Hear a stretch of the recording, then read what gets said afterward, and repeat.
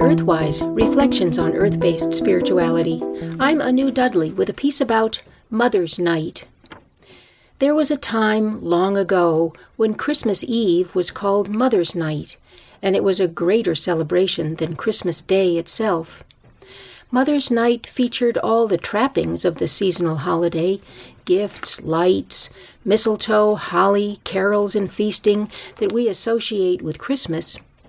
But the observance of Mother's Night was much older than Christmas, for it venerated the Mother Goddess as the one who gave birth to the divine child at the winter solstice, thus creating the next cycle. Permit me to wax historical as I sometimes do when I say that in later Christian times the focus shifted from the mother, whose birth-giving powers made the child possible, to the child himself, giving the mother, and mothers collectively, a secondary role in the miracle of rebirth and generation. But historians and archaeologists suggest that the earliest human societies were gynocracies, matrifocal and matrilineal, governed by councils of women elders.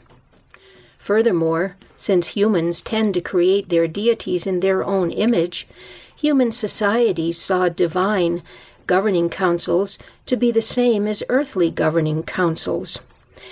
These divine councils were called matron cults.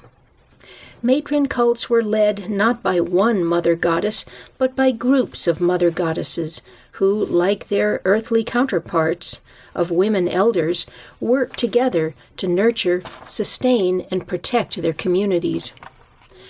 Norse mythology has many examples of divine matron groups, such as the Azinur, who governed and dispensed justice, the Disir, who concerned themselves with the fertility and well-being of the land, and the Vana mothers, personified by the waves of the ocean, who continuously created and recreated the universe and the cycles of time.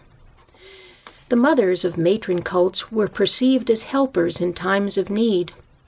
The many statues and engravings of these divine matron groups show them holding baskets of fruit and grains and gesturing to bestow blessings. They also provided all the things necessary for a good harvest, like sunshine, rain, beneficial winds, and fertile soil. The matrons offered fertility and aid in childbirth. Sometimes the mothers functioned as familial or community guardians, or they stepped into the role of war goddesses when the community was threatened by outside forces. This is how we came to see the Norse Valkyrie, now called battle maidens, although the Valkyrie originally served the community as death and rebirth mothers, folding the dead into the bosom of the underworld to heal them and prepare them for rebirth in the next cycle. The mothers had such an important role in the bounty, safety, and sustainability of early societies that it was natural for there to have been a special celebration to honor them. Now, in the early 20th century, Mother's Day was invented to be a so-called Hallmark holiday, and this purpose was to sell greeting cards and flowers. But the annual Mother's Night was not commercial. It was sacred and joyful. It was set at the time of the winter solstice, when the earth itself was pausing before giving birth to the next cycle. Later writers referred to Mother's Night celebrations as sacrificial feasts.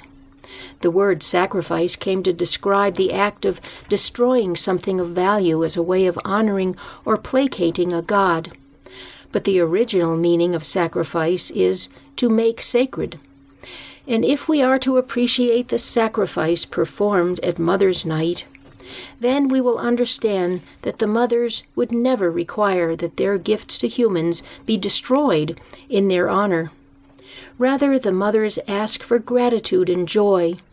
The mothers ask that their great gifts be shared with all, used wisely and reverently, with full knowledge and appreciation of their sacredness. Furthermore, the Mother's Night celebration makes sacred the practice of being in community with all life, committing to mother each other as lovingly and intentionally as the mothers mother us. And so, now that we have entered the solstice tide, let us give thanks to the sacred mothers at the winter solstice and honor their gifts throughout the coming year. Blessed be. You've been listening to Earthwise, Reflections on Earth-Based Spirituality. I'm Anu Dudley.